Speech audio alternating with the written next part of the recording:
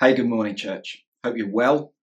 I was just setting the scene, getting everything ready here, and I had this massive realization. When I say setting the scene, what I actually mean was dumping all the clothes and all the boxes and all the bits and pieces that congregate round in our bedroom, dumping them on the bed and getting this bit nice and clean for you guys. When I realized this could actually be the last or maybe the second last time that I have the opportunity to film in my bedroom. Things are moving forward and hopefully we'll be out there soon. We then have to obviously go into 2 weeks quarantine when we come out there, but it's getting closer is what I want to say. And so, the reality is things for all of us are going to change. Hopefully soon we'll be live streaming, and then very quickly we'll be back in the room together, and we'll as a family, we'll be out there as well.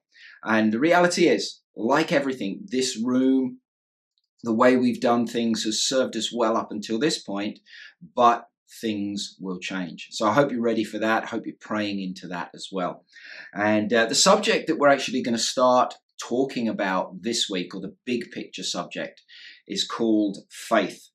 And faith actually calls us into a place of change, a place of moving forward. One of the ways, I heard this saying years ago, but one of the ways of spelling faith is R-I-S-K, risk. We have to step into something that we don't know, or that we're not sure about, not knowing the end, not even knowing the process at times, but trusting who is taking us there. And as we put our plans in place to begin to meet together again, and we want to meet in a safe, secure environment, in a safe, secure and sanitized way as well, I guess, we have to think about how can we take those steps of faith and move out of the COVID ark and into the unknown. What will church look like? We don't really know, do we? What will the rest of the year look like? And big picture, what will society look like as we move forward out of COVID? But the thing is, all of those unanswered questions, there are some things that remain the same. One of those things is the mission of the church. And we are to be ambassadors for Christ. We're stepping into our world. Again, I come back to that passage of scripture, 2 Corinthians 5, 17 to 20, where it says that we're his ambassadors, and it's as if God is making his appeal through us. That will never change. Whatever's out there actually is always going to change, but our mission and our purpose as a church is to step into that and take Jesus. And so if you're ready to come around the word, let's pray before we do so. Father God, I thank you. I thank you for your church. And God, we thank you for our mission. We thank you for our purpose. We thank you for relationship with each other, but also ultimately with you as well. And God, I pray over these next few weeks as we unpack this series, this topic of faith, this huge topic. God, I pray that as preachers, Lord, that you'll give us wisdom in what to preach, wisdom in what not to preach as well. But God, I pray that as the wider congregation, each one of us, God, will get something of you, that in some way that we'll come to know you and love you just a bit more. I pray for those that don't know you yet, that may be watching right at this moment. God, I pray that something that we say, sing, do, or interact with them, God, will impact them, Lord, to call them into a place where they're ready to say yes to you. In the name of Jesus, amen. We love stories where the hero wins, don't we? The good, the bad, and the ugly. That's the sort of the theme of faith. But many of us will remember the trilogy for a few dollars more, and the good, the bad, and the ugly. And the hero wins. Films like, Sons of Katie Elder, The Magnificent Seven, the cowboy films, but also many, many other films that we see down through the years as well. I grew up, like some of us, watching the A-Team and absolutely loved that program. The thing with the A-Team was there was a very, very clear, very precise formula, and they always won. There's usually a plot twist where they get caught and they get captured and holed up in some sort of barn and locked there. And B.A. Baracus will make a tank and a rocket projectile gun out of some toilet roll and some sticky back plastic. And they'll always win the day. You know that they're going to defeat the bad guys. But then somewhere along the line, they started making films like Seven and Gone Girl, where it was like, what on earth just happened? There was no resolution, no good feels at the end of the film. And I guess scriptwriters realized that in real life, many things aren't resolved. Many things aren't tied up with a nice bow where the good guy always wins and gets to kiss the beautiful heroine as well, and they walk off into the sunset. Sometimes there's just no resolution for things like that. And so how do we as followers of Christ deal with those situations? How do we walk into those? You know, when the divorce happens, when racism happens, when a global pandemic happens, when our visa and house sale takes 6 months and still counting, but we're getting there. When a baby dies in the womb, when you lose everything in a financial crisis, when that person that you trusted with your life has an affair, when your kids walk away from faith. Surely we ask ourselves, surely that can't happen to me. I'm a follower of Christ, and things like that don't happen to us. I was told that God knows his plans for me. I have it in writing. God knows his plans for me, to prosper me and not to harm me. I was told that all things work together for good for those that love the Lord. I remember Pastor John saying that God crowns the year with his favor and with his bounty, and our carts overflow with abundance. What happened to that? Am I a bad person? Does God not love me like he loves the next person? Maybe I just don't have faith like them. Maybe, God, you're not as good as I was told you are. Some of us, and myself, I include myself in this, feel like the guy that wrote Psalm 77, where it says, "Will the Lord spurn forever and never again be favorable? He has his steadfast love forever ceased. Are his promises at an end for all time? Has God forgotten to be gracious? Has he in anger shut up his compassion?" Selah. I think sometimes we all get to that place where we're just going, God, are you just not good? So what do we do with these situations, these thoughts, and these questions? Hopefully, over the next few weeks, and as part of church life, we'll begin to unpack some of those, and we can actually help each other, I really believe. Not just about me or one or two of the other people preaching these messages, but we can actually help each other within our circle groups. We can discuss those times, and I really pray that you'll begin to open up and begin to ask, like the psalmist, God, what are you doing in this situation? We're going to talk about the good, the bad, and the ugly parts of faith. You know, and as I said, you'll be looking at some questions in your circle group. So please be prepared and come open to talk through the issues of life. Be prepared to be honest. Go prepared to build each other up. Go prepared to encourage each other in our faith. And we want to build faith for the rest of this year. But in doing so, I want us to build a realistic but also a supernatural faith that doesn't just stand in the good times, but also is steadfast in the worst of times. And I hope that over these next few weeks, you'll begin to read and get into Hebrews 11, because that's one of the foundational chapters. We're going to use scriptures from all over and look at characters from the Bible, but I want us to keep coming back to this passage of scripture in the book of Hebrews that is written about these heroes of faith. And it gives us a great view of some of these people from particularly the Old Testament. And when you think about it, there's actually some surprising people in there, and also not some great outcomes either when we're talking about faith.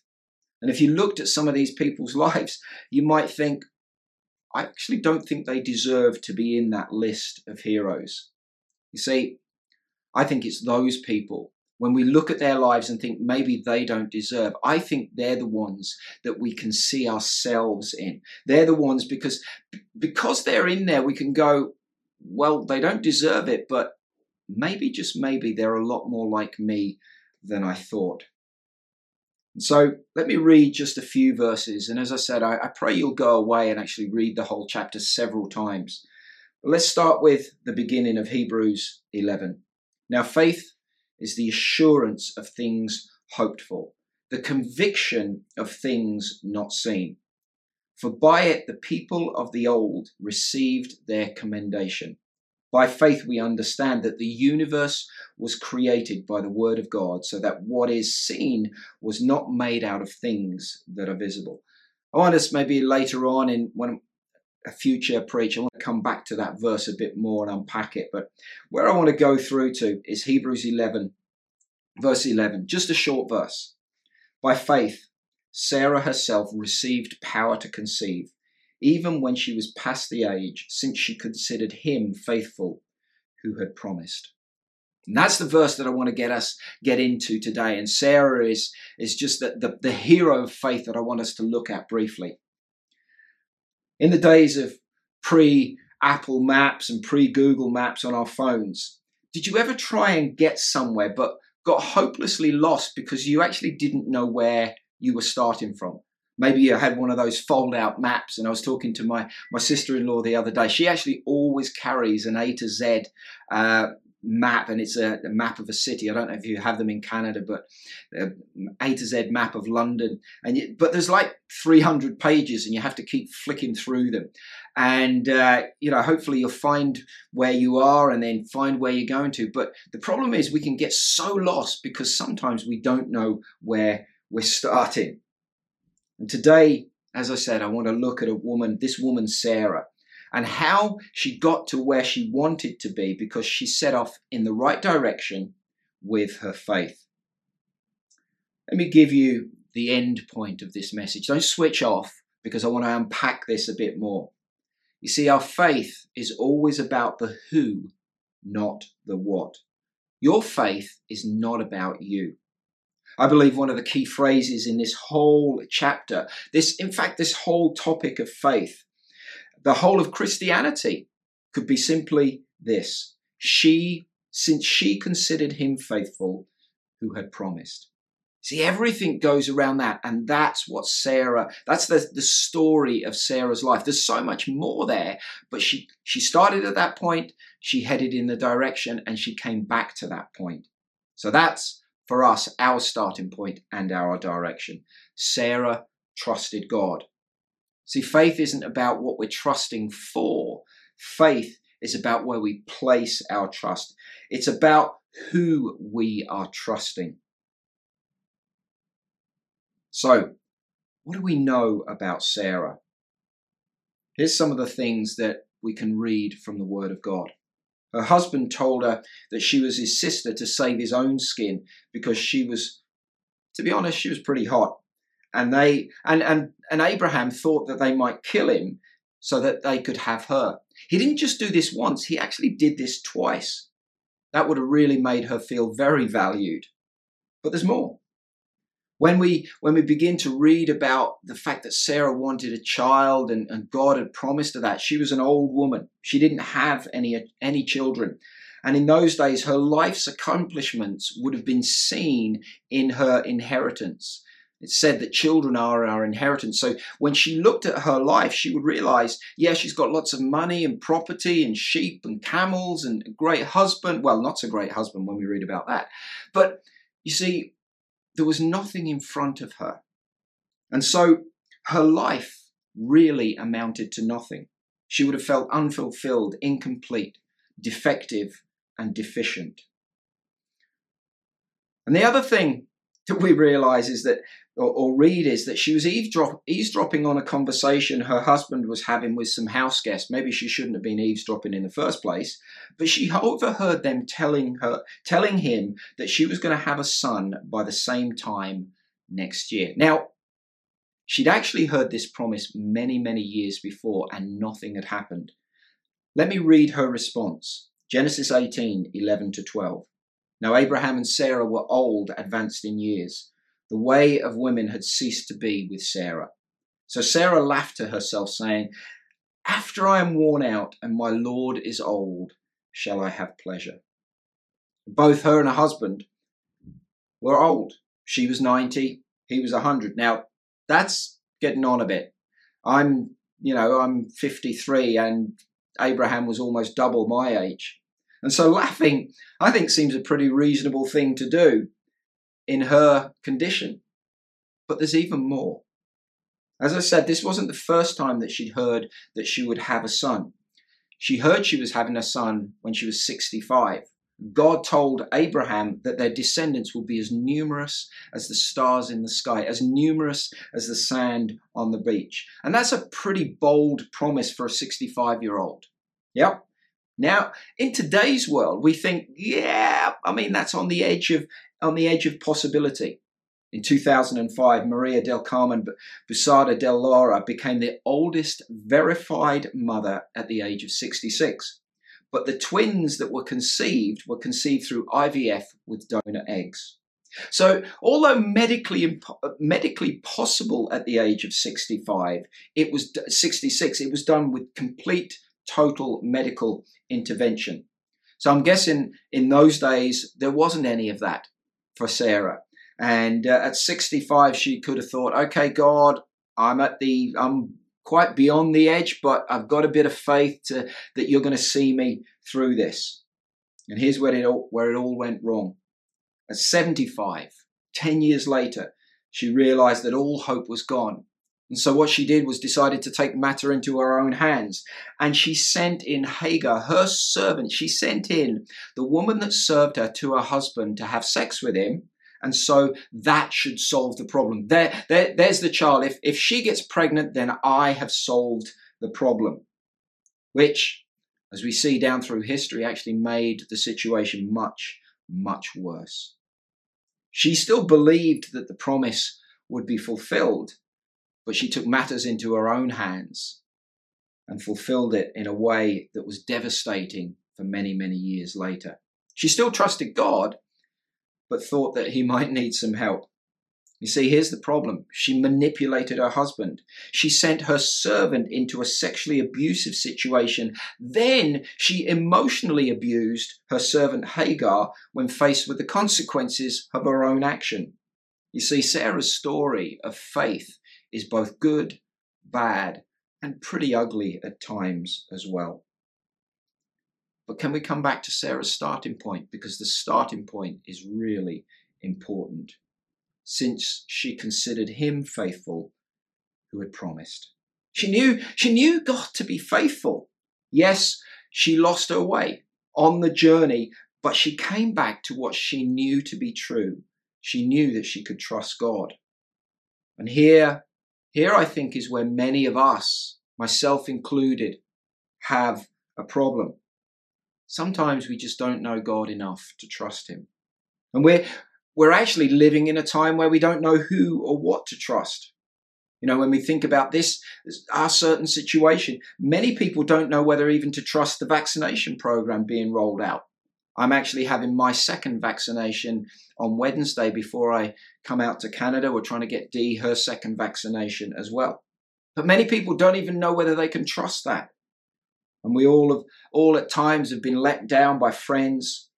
We've been let down by previously trusted sources of information like the media, let down by our health services, our church leaders, our government and politicians. We've been let down by family and the justice system. And so for many of us, at different times, maybe even all of us, we find it difficult to have trust, to have faith in anything. And Sarah was let down by her husband, by her own body, by her family, by time, and even by herself. Yet, when we read this chapter, how incredible is it that she is in this long list of heroes of faith because she is known for trusting God, who she knew to be faithful. And this is where we can see ourselves. Let me ask you, when you look at your life, have you felt like Sarah, unfulfilled, incomplete, defective, deficient? Have you ever not known who or what to trust? Maybe you've tried to circumvent God's timing and God's will by yourself and ended up like Sarah in a mess. Have you ever found yourself in a hole that you know you have dug. Maybe even that has caused problems for other people as well. Have you laughed at the promises of God or not believed what he's promised you? Some of the promises, I will never leave you nor forsake you, because you feel alone. I've forgiven you, because the enemy keeps reminding you of your mess ups, that you are loved, accepted and wanted because people have let you down. You see, I think this is where we can see ourselves so much in Sarah's faith story. It's not a she believed and everything was awesome. She believed, she messed up. She was messed up. Things didn't go according to plan. Things didn't happen in her timing. You see, that's the story of our lives. We see ourselves in her. Yet she is still highlighted as a hero of faith among the greats. Can we ourselves list our faults, yet still declare, because I consider God faithful who has promised me?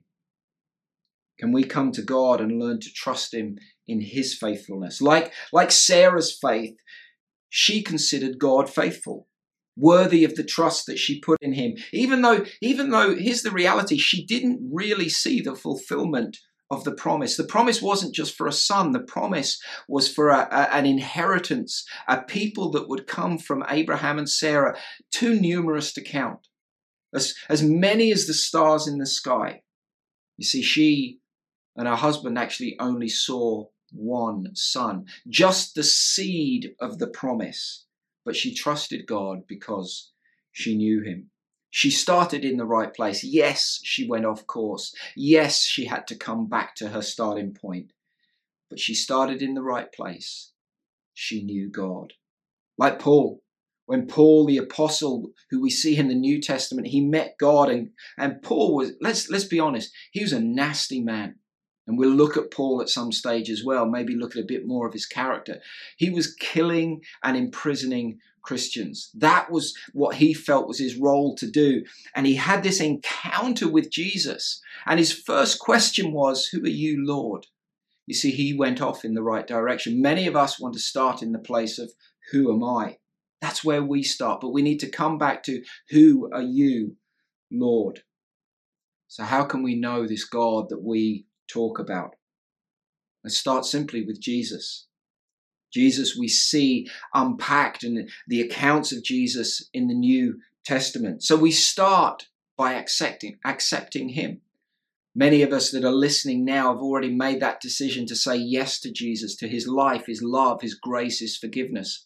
But maybe there's some of you that haven't done that. And at the end of what I'm saying here, I'm going to give you that opportunity to say yes to Jesus. We start by accepting Jesus. But then we get to know Jesus through the Bible, particularly the first 4 books of what we call the New Testament. Matthew, Mark, Luke, and John are all the accounts of the life of Jesus. But then you may ask the question, but this is Jesus. That's not God. Brian Zand made an incredible quote, and I love this quote. God is like Jesus. God has always been like Jesus. There has never been a time when God was not like Jesus. We have not always known what God is like, but now we do. He goes on to say that God is perfectly revealed in Jesus. Jesus himself in John 14 verse 9 says this. Jesus said to him, have I been with you so long and you still do not know me, Philip? Whoever has seen me has seen the Father. How can you say, show us the Father? Do you not believe that I am in the Father and the Father is in me?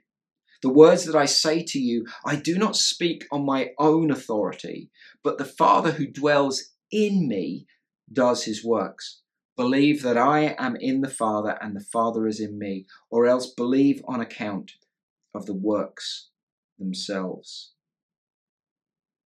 God is like Jesus. Jesus is like God. Jesus says, look at me and you will understand and you will see God. When we look at the life of Jesus, we see how he treated people. We see how he bucked the religious systems, and we see that he just showed his love to people that needed so desperately to know him. He does the same to us right now. And we can know Jesus, and therefore we can know God through Jesus. And as we get to know God, we can begin to trust him. Could we be a people who see ourselves in Sarah's story of faith? Not because it all works out well and the way that we wanted, but because faith is the story of the good, the bad, and the ugly. Sarah's story or starting point was not the amount of faith she had, but it was who she placed her faith in. And I would rather have a tiny bit of faith in an all-powerful, all-loving, all-knowing, ever-present God than a lot of faith in a very little God. This God, this Jesus who we talk about, has proven himself through the years to be faithful. Let's pray. Father God, I thank you that we can learn so much from the accounts that we see in your word. We can even see ourselves in those heroes of faith of old because of their mess ups and because of the way that they just did stuff. God, I pray that each of us will begin to see ourselves in Sarah's story. Lord, even though things didn't work out for her, but God, she still trusted you. And I pray that we come back to that. God, we trust you. We trust you in this time of global pandemic when things have never worked out like we wanted to. But God, we still trust you in everything. In the name of Jesus.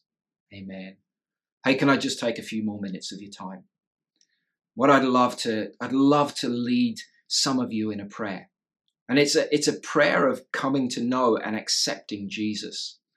And there's three groups of people that I want to call into that place and pray with you, if I may. First group, you've never made a decision like this before.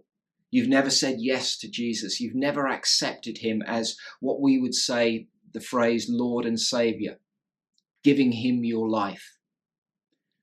And you're ready to say that now. You're ready to say, God, Jesus, I don't know everything. I don't know the road ahead, but I want to trust you. I want to give you my life. I'd love to pray in a moment for you, but there's another group of people. And maybe you've said this prayer once or twice, or maybe even many times before, but today you know that you've walked away, but you want to come back. Like the prodigal son in the parable that Jesus says, it says, I love the phrase, it says, he came to his right mind. And maybe that's how you feel today. You've come to your right mind. You've seen that where you are is not where you should be. And you're coming home to family. And you're coming home to Jesus. And I want to pray with you. Or maybe you're here and you're a younger person and you, like me, grew up in a Christian home. And right now you know it is time to establish your own faith relationship with Jesus. Not relying on the umbrella faith of your parents, but you're saying, Jesus, I want to know you and trust you and come to you for myself. Can I pray with you as well? Hey, we're going to pray in a moment, and at any time from this moment onwards, you can just hit the button. If you're in the chat right now, hit the button, I want to come home to Jesus, and raise your hand. And I'll explain a bit more in a moment what happens after that. But let's pray together. Dear God, I come to you now, and I give you my life. I accept your love, your grace, and your forgiveness. And I make you my Lord and my Savior. Like Sarah, I long to trust you. I ask for forgiveness of my sin, and I ask you into my life from this moment onwards. Amen. Have you made that decision? As I said, just hit that button. We just want to connect with you. And the other thing is, when you hit that button, we actually see it. If we're watching on the chat, everyone sees it. And everyone is celebrating with you right at this moment. I mean, if you do that, you'll have opportunity to go through to speak to one of our online hosts. And we'd love to give you a New Testament. And get that in your hands, get you reading that, and maybe get you on a reading plan that'll help you on this journey that you've just started. Appreciate you making that decision. We want to celebrate with you, but there's a couple of things that challenges that I'd love to throw out to you. Come back next week. Join in, maybe even join a circle group as well. You may not have a clue what that is. Why don't you ask on the chat right now? But then go out and tell someone.